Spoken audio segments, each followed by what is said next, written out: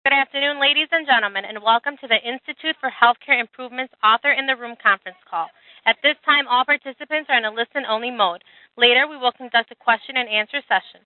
Please note that this conference is being recorded. I would now like to introduce your moderator for today's call, Dr. David Shute. Dr. Shute is the Medical Director and Senior Consultant with Greenfield Health System in Portland. Greenfield is an innovative medical practice whose mission is delivery of superior clinical quality and patient service and spread of best practices through advocacy and teaching. Previously, Dr. Shute served as the Medical Director of Acumentra Health, the Oregon Quality Improvement Organization. There, Dr. Shute was responsible for oversight of all clinical activities and led the state's quality improvement activities. Dr. Shute, you may go ahead. Thank you very much. Greetings and welcome once again to Author in the Room, a monthly program sponsored by JAMA, the Journal of the American Medical Association, and IHI, the Institute for Healthcare Improvement. My name is Dr. Shute, and I will be your moderator for today's call. We were delighted that you could join us today. As you know, Author in the Room calls are designed to translate new knowledge, what's been recently published in a JAMA article, into actionable steps that can improve clinical practice and patient care. Author in the Room occurs on the third Wednesday of every month at 2 p.m. Eastern Time, with the next call being scheduled for August 15th. That article will be Acute Emotional Stress and Cardiac Arrhythmias, published in today's issue of JAMA. Please join us. Several organizations have made Author in the Room a regular part of their learning experience, and we certainly encourage everyone to do so. Today our featured authors are Drs. Bernard Cole, Ph.D., and Dr. Robert Sandler. Having published Folic Acid for the Prevention of Colorectal Carcinoma, published in the June 6, 2007 article of JAMA. Dr. Cole is a professor of community and family medicine at Dartmouth Medical School. He received his Ph.D. in mathematics in 1992 from Boston University, and in 1993 completed a postdoctoral fellowship in cancer biostatistics at Harvard School of Public Health. Dr. Cole spent 1993 through 1997 at Brown University, where he focused on early phase clinical oncology research. In 1997, he moved to Dartmouth Medical School, where he expanded his focus to include cancer epidemiology and chemoprevention of colorectal cancer. In addition to these activities, Dr. Cole participates as a collaborating statistician with the International Breast Cancer Study Group and conducts methodological research in the area of quality of life evaluation. Dr. Robert Sandler, MD, PhD, is the Nina T. and John C. Sessions Distinguished Professor of Medicine and the Chief of the Division of Gastroenterology and Hepatology at the University of North Carolina School of Medicine. He is also Professor of Epidemiology at the UNC School of Public Health. Since 1990, he has served as a Director of the Center for Gastrointestinal Biology and Disease, one of 17 digestive disease research core centers funded by the NIH. He is President-elect of the American Gastroenterological Association. Welcome, Drs. Cole and Dr. Sandler. Thank you. Thank you. You're welcome. As the moderator, it's my job to help focus our discussion on the application of Dr. Cole and Dr. Sandler's research with the goal of driving performance improvement based on this article. The purpose of Author in the Room is for you to hear directly from the authors about research findings that can improve patient care and clinical practice. Together, our authors and I will help you translate what's in this paper into challenges applicable to your practice. Here's how the call will proceed. Our authors will spend about 10 minutes summarizing their findings. I will then take a few minutes to draw out some of the implications for real-world practice setting and set the stage for us to take your questions and comments. Your questions and comments are incredibly important. This is a great forum in which to get clarification on anything in the article itself by hearing directly from the authors and to contemplate with others on the call the significance of the findings and the steps you might take in using this information. Your participation, not just in terms of questions, but also offering your experience in this area, will be very helpful. There are approximately 40 phone lines connected to the call today, generally with several individuals participating per line. Some members of the media may be present on today's call on a background-only basis. On another note, this call is being recorded and will be made available on the IHI and JAMA websites as streaming audio or podcasts. Complete details and instructions are available under the Program section of IHI.org. Prior Author in the Room calls are available on those sites as well. Now let's get started. Again, let me introduce Drs. Cole and Sandler, who will provide first an overview of the recent article. Dr. Cole? Thank you, Dr. Shute. It's a great pleasure to be here, and I thank you and the participants for allowing me the opportunity to talk with you and with Dr. Sandler about our research. Let me start with some brief background. Many previous observational studies reported inverse association between folate intake and colorectal cancer risk. Similar findings emerged regarding large bowel adenomas. And there has also been supporting animal data. Biologically, folate is important for the transfer of methyl groups and may affect DNA methylation, which impacts gene expression and susceptibility of DNA to damage. And this led to the hypothesis that folate may be a chemopreventive agent for colorectal cancer. So in July 1994, based on this evidence, the previous observational evidence and the biologic evidence, we launched a clinical trial, a randomized study, with the objective to evaluate aspirin and folic acid supplementation for the prevention of colorectal adenomas. And in 2003, we completed the aspirin portion of this study and published those results. And this year in JAMA, we reported the effect of folic acid, which is the topic of today's program.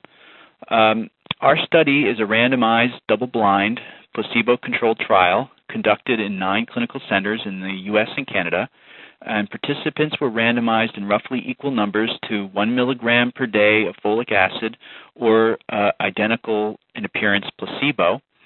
And participants were also randomized to aspirin, which was 325 milligrams per day or 81 milligrams per day or placebo. And this was actually what we call a 2x3 factorial design. All patients had a recent history of colorectal adenomas and agreed to avoid taking medications and supplements that contain NSAIDs or folic acid. We conducted 2 follow-up intervals, and the first was approximately 3 years in length, and at that point, when that interval was completed, aspirin treatment was discontinued, and the participants underwent a colonoscopy.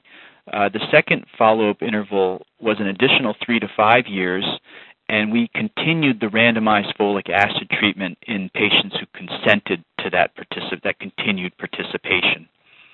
And our primary study endpoint was the occurrence of 1 or more colorectal adenomas on follow-up, either at the 3-year time point or the end of the second interval. And we also looked at some secondary endpoints, and these included adenoma multiplicity and the occurrence of advanced lesions, which we defined as tubulovillous adenomas, villous adenomas, large adenomas at least 1 centimeter in diameter, severe dysplasia, or invasive cancer. We had 1,021 participants randomized in the study, 516 allocated to folic acid and 505 allocated to placebo. And the average age was 57 years, males making up approximately 64% of the sample. Our JAMA report describes the data accumulated until October 1st, 2004, and that's when all study treatment was discontinued.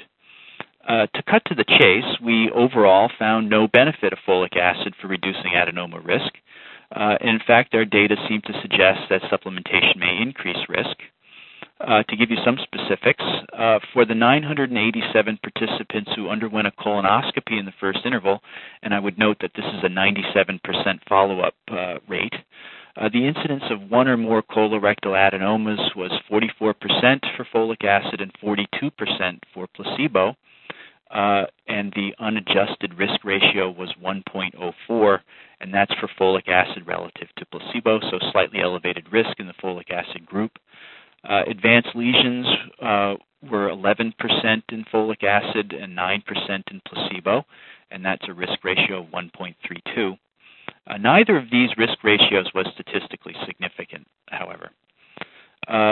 Again, we followed people through a second colonoscopic follow-up cycle, and that was 607 participants in that follow-up interval, and about 83% of those continued their randomized folic acid treatment, and the remaining 17% were followed observationally.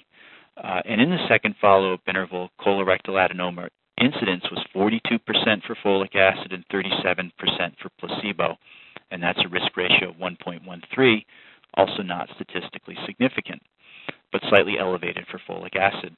The incidence of at least one advanced lesion was 12% for folic acid and 7% for placebo, and this is a risk ratio of 1.67 and a p-value of 0.05.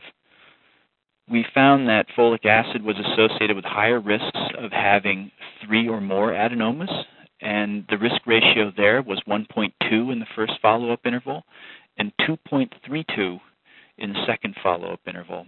That latter risk ratio having a p-value of 0.007, and that was in fact the only statistically significant folic acid adenoma effect, and again it favored the placebo group. We observed higher rates of non-colorectal cancers in the folic acid group. There were 32 cases, or 6.3% in the placebo group, and 54 cases, or 10.5%. in the folic acid group, and the p-value comparing those rates was 0.02.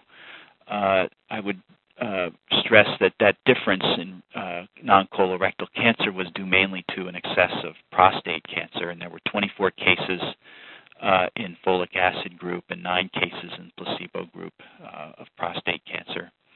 And we found no significant association between allocation of folic acid and risks of death, colorectal cancer, myocardial infarction, coronary revascularization, or stroke. And we also found that there was no interactive effect between aspirin, which was also a randomized component of our study, and folic acid.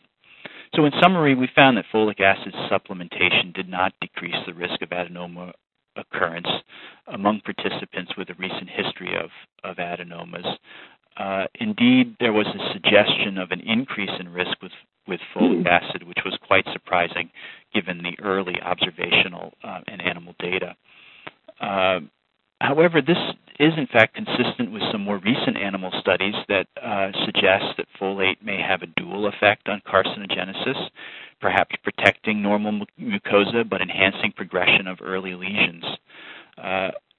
In view of the fortification of the food supply with folate, we feel as a group of authors doing this research that further research regarding the role of folate in the development and the progression of cancer should have a high priority.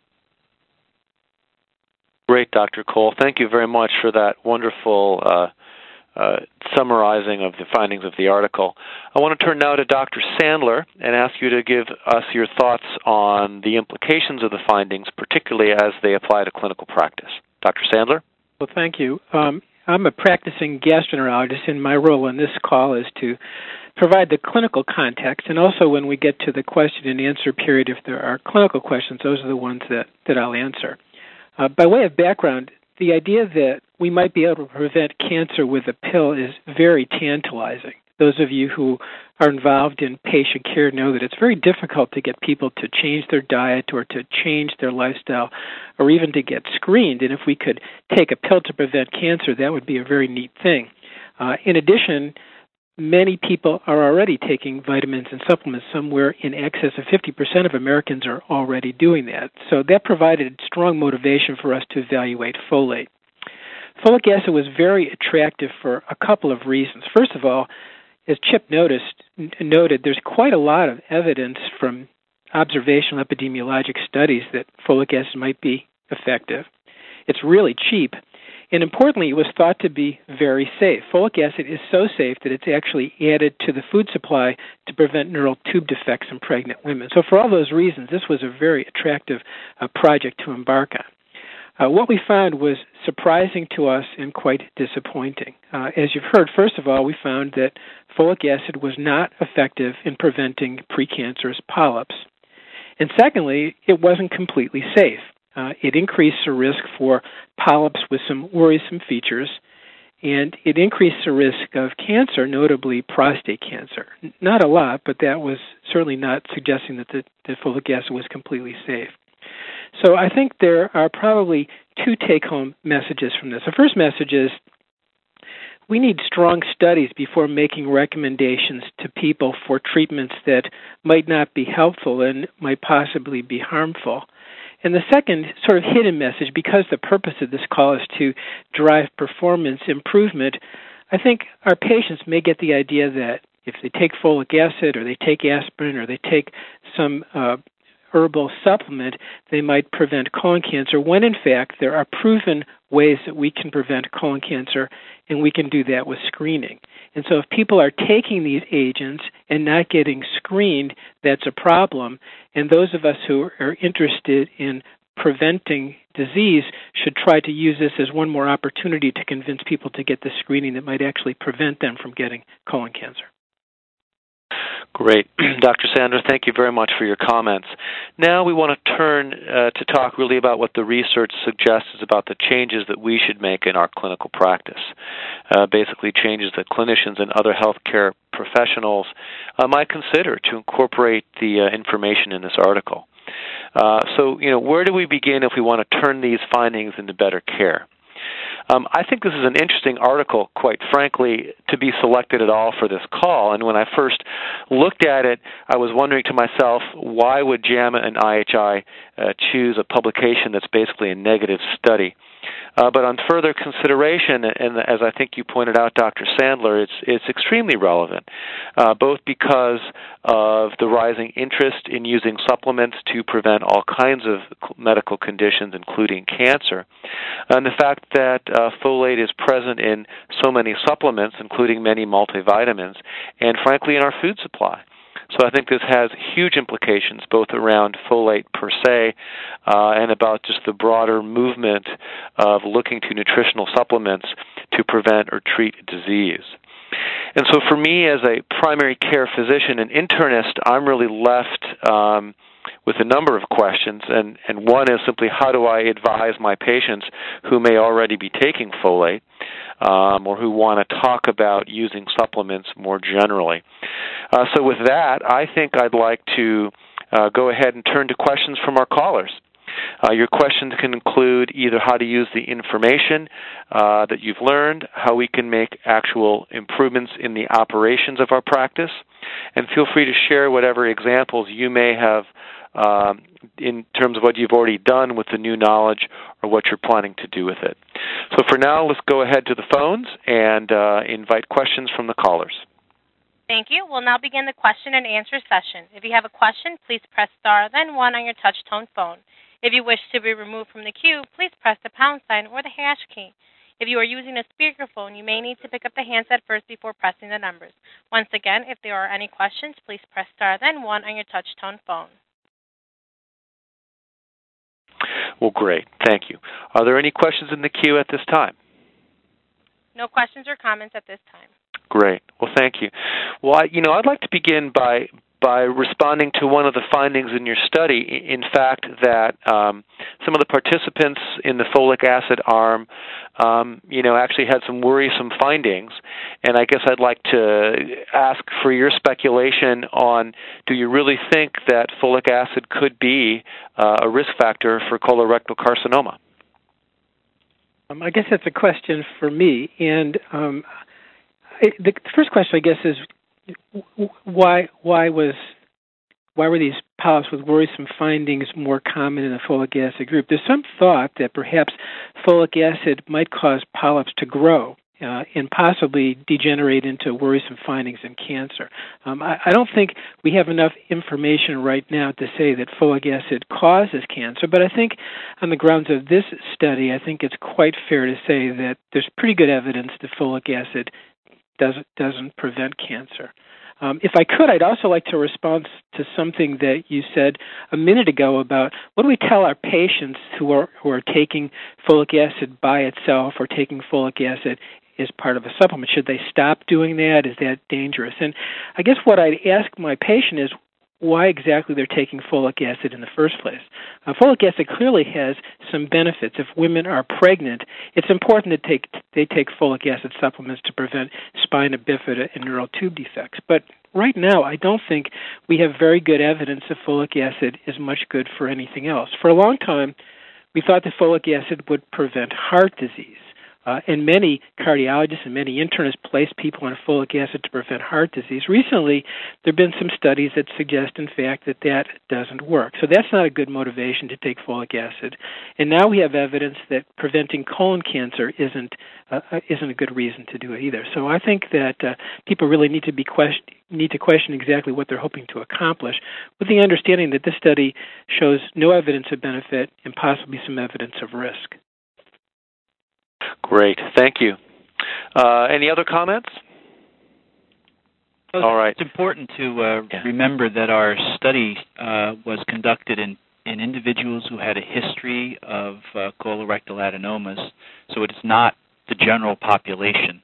And it's possible that this idea that folic acid might essentially feed microscopic disease could be especially important in that subgroup, the subgroup with a history of adenomas. Adenomas are removed by the gastroenterologist, but microscopic lesions obviously can't be seen and may not be removed. Great point. So would you caution us about extrapolating these findings to the general population? I would, yes. Yeah, great point. Thank you. Do we have any questions in the queue at this time? Once again, if you have any questions, please press star then one on your touch-tone phone. Great. Okay. Well, thank you very much. And I think would you obviously we've expressed caution, and you certainly described that this population was patients who had adenomas, and the caution about generalizing this to the general population. What about patients that already have a diagnosis of colon cancer? Would you give them any stronger evidence or advice based on the findings of the study? Dr. Sandler? Well, I guess my recommendation based on this study and some other studies is that people not take folic acid because there is no good evidence that it prevents disease. I think people that have had colon cancer represent a pretty unique population.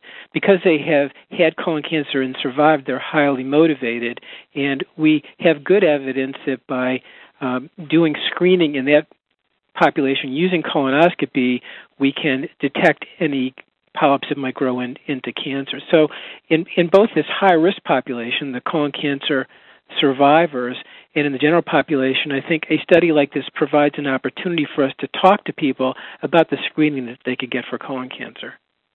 Great. Thank you. Maybe we could just spend a second following up on that about the idea of possibly using aspirin as a chemopreventive agent and or calcium in that context. Go right ahead. This is Dr. Cole. Yeah, well, I was asking Dr. Sandler if he could comment on that, because he's in a better position. What you might recommend to patients if they're thinking about taking aspirin, which has been shown to prevent colorectal adenomas, or calcium. Right. Well, I think I'll start with aspirin. And as you heard at the beginning, this folic acid study was actually part of a larger study where we evaluated the use of aspirin and folic acid in the same study. And what we found in the aspirin study is something that's been found several different times, and that is the randomized controlled trial that we did showed that people who took aspirin were less likely to get recurrent adenomas, the presumption being that if we could prevent adenomas, we could prevent cancer. So based on our study and several other studies, I think there's very strong evidence that people who regularly take aspirin are less likely to get colorectal cancer. That's the good news. Now, just because it works doesn't mean that we ought to recommend it to people. And what we also know about aspirin is even though it's cheap, it's available over the counter, it's widely used, it's not completely safe. Even a baby aspirin, 81 milligrams of aspirin a day, is not completely safe. It can cause gastrointestinal bleeding, and it can cause hemorrhagic strokes. And in fact, the U.S. Preventive Services Task Force, which is an organization that makes evidence-based recommendations, has concluded that although aspirin is effective, because of the toxicity of aspirin, they don't recommend using aspirin in average-risk people. There are some people who would clearly benefit from aspirin. Those are people, for example, who have had previous myocardial infarction, people with diabetes, people at high risk for cardiovascular disease. And those people benefit because aspirin can prevent them from getting cardiovascular events. But I wouldn't recommend giving aspirin to people at average risk for colorectal cancer because of the toxicity and because the conscientious use of colonoscopy would be a different way and probably a better way to prevent them from getting colon cancer. Great. Well, thank you for those comments. And as long as we're talking about primary prevention of colon cancer, which I think is really the ultimate goal here, what else do you recommend, Dr. Sandler, or what should we be advising our patients about how to prevent colon cancer? Well, I think that probably the most important thing we should recommend to people is that they get screened. The good news about colon cancer is that we have a number of different tests that we can use to prevent colon cancer, and those include fecal occult blood tests, which involves testing the bowel movement for signs of hidden blood that could indicate that there might be something serious going on. So we have fecal occult blood testing. We have flexible sigmoidoscopy, which is a limited examination of the colon, and we have colonoscopy. And the important message about those screening tests is all of them work. And for patients who, for example, don't want a colonoscopy, they could be encouraged to have FlexSig or fecal occult blood testing. So I think by far the most important message we could give to people is that they get screened. So I would start with that. Now, that's something that the doctor can do in conjunction with the patient. There's some things that the patient can do on their own to primarily prevent colon cancer. And I have about 6 different things that I recommend to my patients. The first is to limit red meat and increase fruit and vegetable consumption. The second is to avoid obesity. Third, to engage in regular physical activity. And we're not sure that it has to necessarily be vigorous activity. Moderate activity, walking, some sort of physical activity every day would be important. Fourth, don't smoke and limit alcohol. The fifth is something that Dr. Cole mentioned, and that is calcium. We and other people have shown that calcium carbonate, 1,200 milligrams a day, probably with vitamin D, could decrease the risk of colon cancer, and it's very safe and it's good for the bones. And then the last thing I tell my patients is to try to avoid health claims that are based on weak data. In the popular press, on the Internet, it's possible to find all sorts of wacky recommendations, and I think that people should wait for studies like the one that we just did before adopting a health practice that might actually be harmful. Now, if people were writing down those lifestyle changes, it's quite apparent that they're pretty sensible, they're relatively simple, and they have benefits that go beyond colon cancer. Those are the sort of things that we would use to prevent heart disease and bone disease as well. Yeah, I think that's an interesting observation you make, that all those are things that we would recommend for other reasons, a myriad of different diseases that they present. So that's really, I guess, quite fortunate that there's such an overlap. And Dr. Sandler, is there good evidence behind all those primary prevention recommendations that you just cited? Well, some of the things that I mentioned have actually been tested in a randomized controlled trial. For example, our study group, the one that Dr. Cole and I are involved in, has done a study of calcium carbonate in a randomized controlled trial and found that people who took calcium were about 20% less likely to get a recurrent adenoma. Currently, we're testing both calcium and vitamin D. The evidence from vitamin D comes from observational studies, not randomized controlled trial. The other things that I mentioned about red meat, obesity, physical activity, are not ones that have been tested in a randomized controlled trial, but I think given the fact that they appear to be not only associated with colon cancer, but associated with heart disease, diabetes, and other medical conditions, they seem like sensible things that we could recommend to our patients. So those other recommendations are from epidemiologic studies? That's right. There's quite a lot of evidence, for instance, relating obesity, particularly abdominal obesity, and physical inactivity with colon cancer. And if we could get people to avoid obesity and increase their physical activity, we could prevent a whole bunch of diseases, heart disease, esophageal reflux, breast cancer, diabetes. That would be a good thing for people to do. Great. Thank you very much. Do we have any questions in the queue at this time? Once again, if you have a question, please press star then 1 on your touch-tone phone. Well, great. Thank you. Well, I want to take off on something that you said, Dr. Sandler, which is certainly a challenge for me and I think a challenge for many physicians, is what do we do or how do we help not only how do we advise, but how do we help those patients that come in with something that they either are doing or want to do to improve their health that really isn't evidence-based, whether it's come in from something on the web, a recommendation from a friend, even perhaps a recommendation from another kind of health practitioner that we don't think is evidence-based.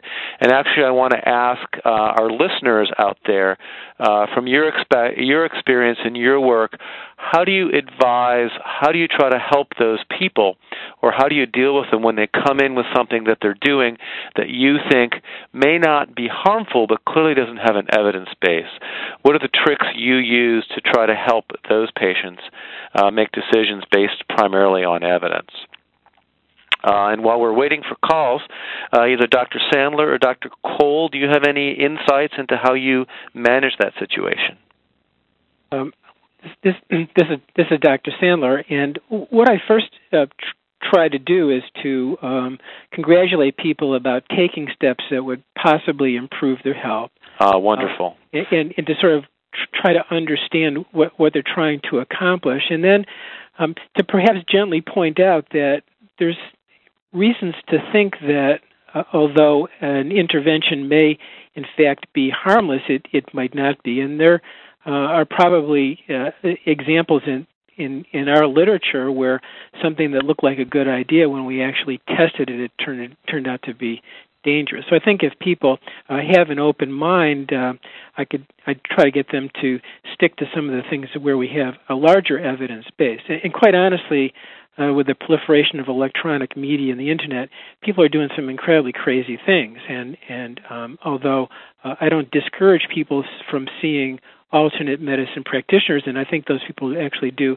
an excellent job with many of our patients, I do think that people need to understand that there are some practices for which we have a stronger evidence base than others. Right, yeah. And I think there certainly are plenty of examples of things, even in our literature, where at one point in time we thought they were safe and effective, and with further information, we actually realized things weren't helpful, with perhaps aspirin in certain populations being a great example of that. Well, good. Do we have any comments in the queue at this time? Yes, our first question comes from Herbert Ebner from Herbert Ebner and Associates. Please go ahead. Yeah, Great. I was just, would you comment on, we have wandering troops of minstrels that come to town occasionally, full-page ads on virtual colonoscopy. They say that, you don't need a prescription from your physician to avail yourself of this service. And it's a stand-up procedure, and it cures all the ails that beset mankind. Could you comment on virtual colonoscopy? And Herbert, do you have a specific question you'd like them to comment on? Well, as to its value. Its value as a screening test? Yeah. Great. Okay. Hey, thank you very much. Thank you. So that's a fabulous question, and virtual colonoscopy is actually a CT technique, and the way it's done is that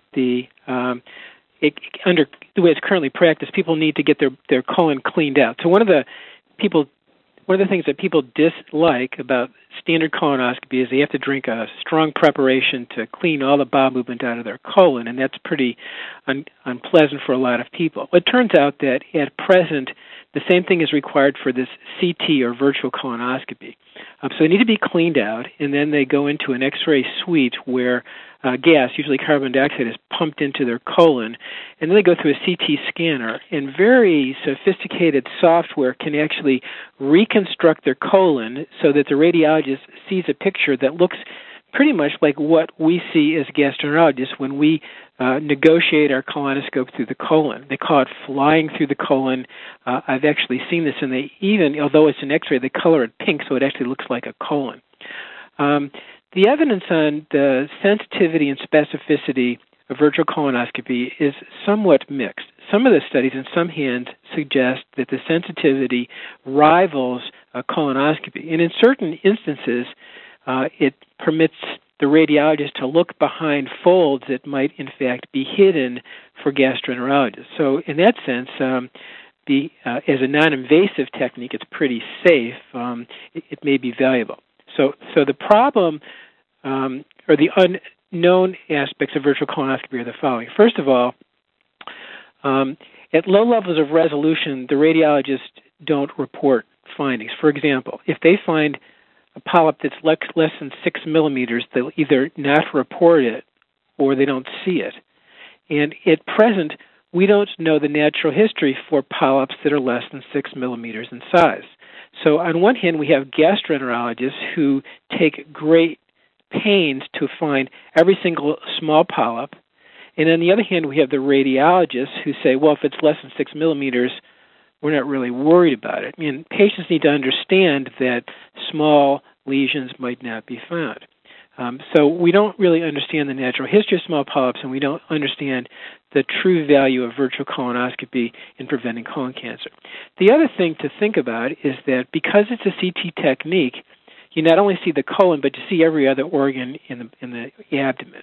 And not infrequently, other lesions are found, some of which are benign and can be ignored, some of which probably don't mean anything but lead to additional expensive further evaluation. So that although the test may not be expensive, the follow-on tests that result from an abnormal CT colonography may be expensive. And the final thing to note is that at present, insurance companies don't pay for it, so it's an out-of-pocket expense for most of our patients.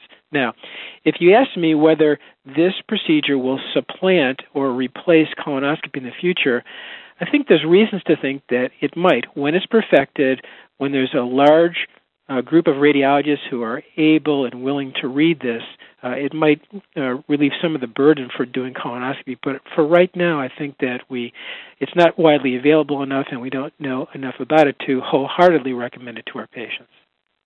That's kind of a long-winded answer. I don't know if I... Thank you very much. Did that address your question? Very much. Thank you. Wonderful.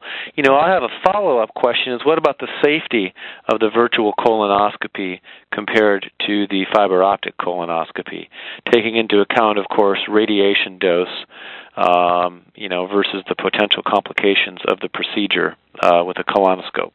Right. So the risk for conventional colonoscopy is that we could cause a perforation, and we could cause bleeding if we remove a polyp. Well, the purpose of the procedure is to remove the polyp, but there could be bleeding nonetheless. In that respect, the virtual or the CT colonography is safer. The radiation dose is not high, but if there's an abnormality seen in the CT, patients need another CT, and so cumulatively they may begin to accumulate enough radiation that it could be a problem. I think that most radiologists are not awfully worried about the radiation dose, but it's certainly something to think about. Great. All right. Well, thank you for your comments. Are there any more questions in the queue at this time? Once again, if anyone has a question, please press star then 1 on your touch-tone phone. Well, great. Well, thank you. Well, Dr. Cole, we've been pretty easy on you, but I guess I want to throw a question your way. And that is stepping back a little bit more to the public health level, the public health point of view, the fact that folic acid is added to our diet. And, is that something that is a significant risk? Is that a decision we should revisit? And to put that in the context of the fact that Great Britain right now is having the debate about whether they should add folate supplementation to the food supply. So from your perspective, as a researcher, do you have any thoughts about that you can share with us? Well, in thinking about the fortification of the food supply, I mean, we thought about this when we were analyzing our data, and in fact, when we were conducting the study in the middle of it, we were confronted with this. And in fact, the study really kind of almost prematurely ended as a result of folate fortification of the food supply. We had applied for additional funding to keep the supplementation going, the randomized supplementation, but there were some concerns by the review committee of our proposal that the study was less relevant given that there was already fortification in the food supply, so that might mute our ability to see a folic acid effect. So we definitely had to confront this during the course of our study, And what we thought was that the levels of intake of folate that are expected to be delivered with fortification are pretty small, really, relative to even our dose, which was not by any means a high dose. Our dose was 1 milligram per day, and roughly maybe a tenth that is expected to be delivered with the fortification of the food supply. So, it's unknown, but based on just the dosage, it would seem that this fortification of the food supply really shouldn't be a worry for the population in terms of increasing cancer risk, but that's something we should look at. So no cause for alarm at present, but certainly something that should be monitored, I think. Great, or perhaps even a topic for future study. I think we're going to start seeing some more reports coming out. I mean, I don't know, I wouldn't say they're imminent, but I think that we'll start seeing population-based studies that look at trends in colon cancer, for instance, over time, and looking at whether the risks have increased perhaps somewhat after fortification of food supply, or if they have not. I think we'll start to see those data. So we look forward to seeing that, in fact.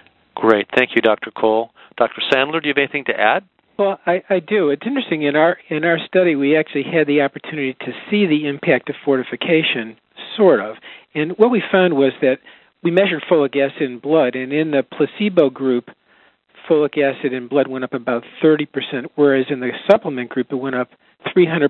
So this is what Dr. Cole mentioned, that the amount in the food supply is relatively low. People have asked me about that, and so what I say to them is that the foods that are supplemented are grains and cereals, and actually there may be some other beneficial aspects of those food items that are good for people, and people are probably actually better off eating supplemented foods and eating potato chips and French fries and other sorts of fast food that might actually be harmful. So I'm not particularly concerned about the folic acid supplementation of the food supply until we have other studies that suggest that it might in fact be dangerous.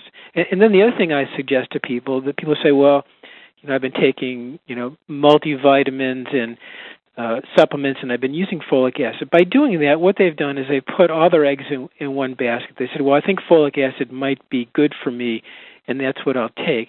And perhaps a more sensible strategy would be to eat a variety of foods that naturally contain not only folic acid, but other B vitamins, minerals, fiber, other things that might actually be beneficial. And by doing that, they have a better chance of improving their health than they would by simply eating a bad diet and taking a supplement. So there's no easy answer, is what you're saying. I've got to improve my lifestyle if I want to be healthy. Well, I think people need to take charge, and people are looking for an easy way out. Well, I'll take an aspirin or I'll take a folic acid pill, and that's all I need to do. And unfortunately, health isn't that simple. Yeah, well, that's a great comment. Any questions in the queue at this time? Any questions or comments, please press star then one on your touch-tone phone. Great. Okay. Well, I want to turn to another, I thought, very interesting part of the article, and that was the observation that at least the colon cancer rate in the intervention group was higher than that of the placebo group. And I guess I'd invite either of you to comment on that a little bit. I'm sorry, you mentioned the non-colorectal cancer? No, prostate cancer. Prostate cancer. Oh. Yeah, that there was a difference in the prostate cancer between the folic acid and the placebo group, and I guess I'd invite either of you to comment on that. Well, I can start with just a brief comment on this. I when analyzing the data, we did find an excess of prostate cancers in the folate group, and again, there were 24 cases in folic acid and 9 cases in placebo, and that achieved a p-value of 0.01, and that really drove our observation that there were more non-colorectal cancers in the folic acid group. So again, driven by prostate cancer. This was also seen in another randomized study a study of folic acid for cardiovascular events, and that showed a higher risk with. This study also involved B vitamins, so it wasn't a purely folate study, and that risk was an increase of 21% for prostate cancer. So we're not the only ones to see that. I should also comment that the other study showing this elevation did not achieve a statistically significant result. But when you take that evidence together, there is some suggestion of an increase in risk. Of course, we always have to confront the possibility that these things could be somewhat spurious, given that we're looking at a lot of different endpoints, and statistically, when you do that, you increase your likelihood of a false positive finding. That is, that you see some effect that is just happenstance. And we can never really rule that out. So we have to interpret those data with caution. Great, thank you. Dr. Cole, any comments? That was Dr. Cole. This is Dr. Sandler. Oh, I'm sorry, Dr. Sandler. So, no, I'd echo that. I think that based on our study and the one other study, I think it's too soon to conclude that there's a signal, but I think it's something that we need to watch. And I think this finding in particular emphasizes the point that I made early on, and that is that I think people need to wait for strong data before they adopt health practices that might turn out to be harmful. It would be unfortunate if people were taking a lot of folic acid to prevent cancer, and we found out in a few years that it actually caused cancer. So there is some risk that people will start various health practices based on something they've read in the newspaper or online, and I think it's important that people wait. Yeah, great comment. So I'm perplexed here as I look at all the forces that really are promoting various supplements, whether they be herbal supplements, nutritional supplements. There seems to be both a great desire by patients to look for things they can do in that arena to improve their health. And I think from the private commercial side, there certainly is a strong push to market these products to patients that are interested in them. And so I guess I would ask sort of the broad question, with all these forces seeming to really encourage the use of these these treatments, and yet what I'm hearing from our discussion is that really a balanced diet, avoiding things that are known to be harmful or toxic, exercise, moderation in weight may be the most effective things to prevent a number of different important conditions, including cancer and vascular disease. How do we as practitioners, or how do we in the healthcare field really try and get that message out in a way that's effective when there maybe isn't the marketing behind that, and there maybe isn't the freshness or the newness that some of these other treatments prevent? So really, what are we to do as healthcare providers to really help get that message across? Well, I think it's a difficult problem for us as health providers, because we're up against the powerful marketing forces of big business. And make no mistake, there's a lot of money at stake here. And these supplements are not particularly expensive to make, and they can be sold for quite a lot of money. And these marketing forces capture the attention of our patients. It's the same thing as some of the restaurants that we would prefer our patients not eat in. They have big budgets for advertising, and it becomes very attractive. But I think that we simply have to try to patiently and persistently explain to our patients that there are some healthy lifestyle choices they can make. They're not particularly sexy. They're not particularly outrageous. But until we have better evidence, I think people are better off spending their money on spinach than on a bunch of expensive supplements. Great comments. Do we have any last chance, any questions or comments in the queue at this time? Not at this time, but if anyone does have a question or a comment, please press star then one on your touch-tone phone. Great. Well, thank you very much. Well, this has been a very rich discussion, and I'd like to maybe take this time now and invite each of you, Dr. Cole and Dr. Sandler, to just summarize a couple of thoughts that you want to leave our listeners with. Dr. Cole?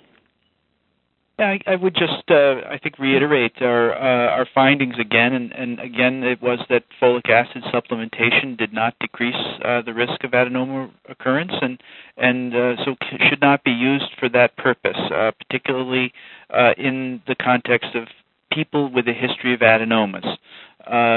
Also, it's important that we try to develop additional studies that could look at the role of folate in the development and the progression of cancer, and that this should have a high priority, and that we should try to develop the good evidence that Dr. Sandler was referring to that would help practitioners in treating their patients and advising their patients on how to remain healthy.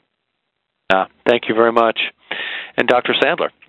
Well, my comment would be directed for many of the people who are on the call who are involved in healthcare quality and healthcare improvement. And I have a slight conflict of interest here because I'm a gastroenterologist, but I'm also passionate about preventing people from getting colon cancer. And when I see someone who's developed colon cancer, I feel as though there was a breakdown in the medical care system. So my message, in addition to the one that Dr. Cole shared about the results of this specific study, are to make sure that people who are enrolled in your practices, enrolled in your plans, get screened for colon cancer. It's actually part of a number of healthcare report cards, and it doesn't necessarily have to be colonoscopy, which is the test that I recommend because I'm a gastroenterologist. Fecal occult blood testing, sigmoidoscopy, immune testing, and stool colonoscopy, they all work, and we should use encounters with our patients to make sure that they're up to date on screening so that they don't get colon cancer.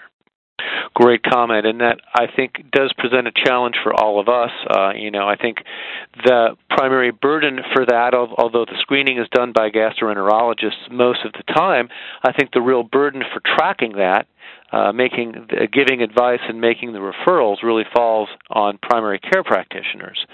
And clearly the systems to support that, things like registries, electronic medical records that can track and offer us reminders, are tremendously valuable for that. And I look forward to seeing the growth of electronic information management tools to make that easier for us to do as primary care physicians and to really make that service more reliable. So, I want to again thank both of our authors, Dr. Cole and Dr. Sandler, for their participation on today's call and for participating in such an enlightening discussion. And again, I want to remind the audience that Author in the Room is a monthly program that takes place on the third Wednesday of every month at 2 p.m. Eastern Time. And again, our next topic sounds absolutely fascinating: acute emotional stress and cardiac arrhythmias by Dr. Ziegel-Stein, and that call will be on the 15th of August. Author in the Room is sponsored by both the Journal of the American Medical Association and the Institute for Healthcare Improvement. It's an interactive conference call designed to help accelerate changes that improve clinical care. Thanks again to all of you for being part of Author in the Room, and have a good day. Thank you. Thank you. Thank you, ladies and gentlemen. This concludes today's conference. Thank you for participating. You may all disconnect.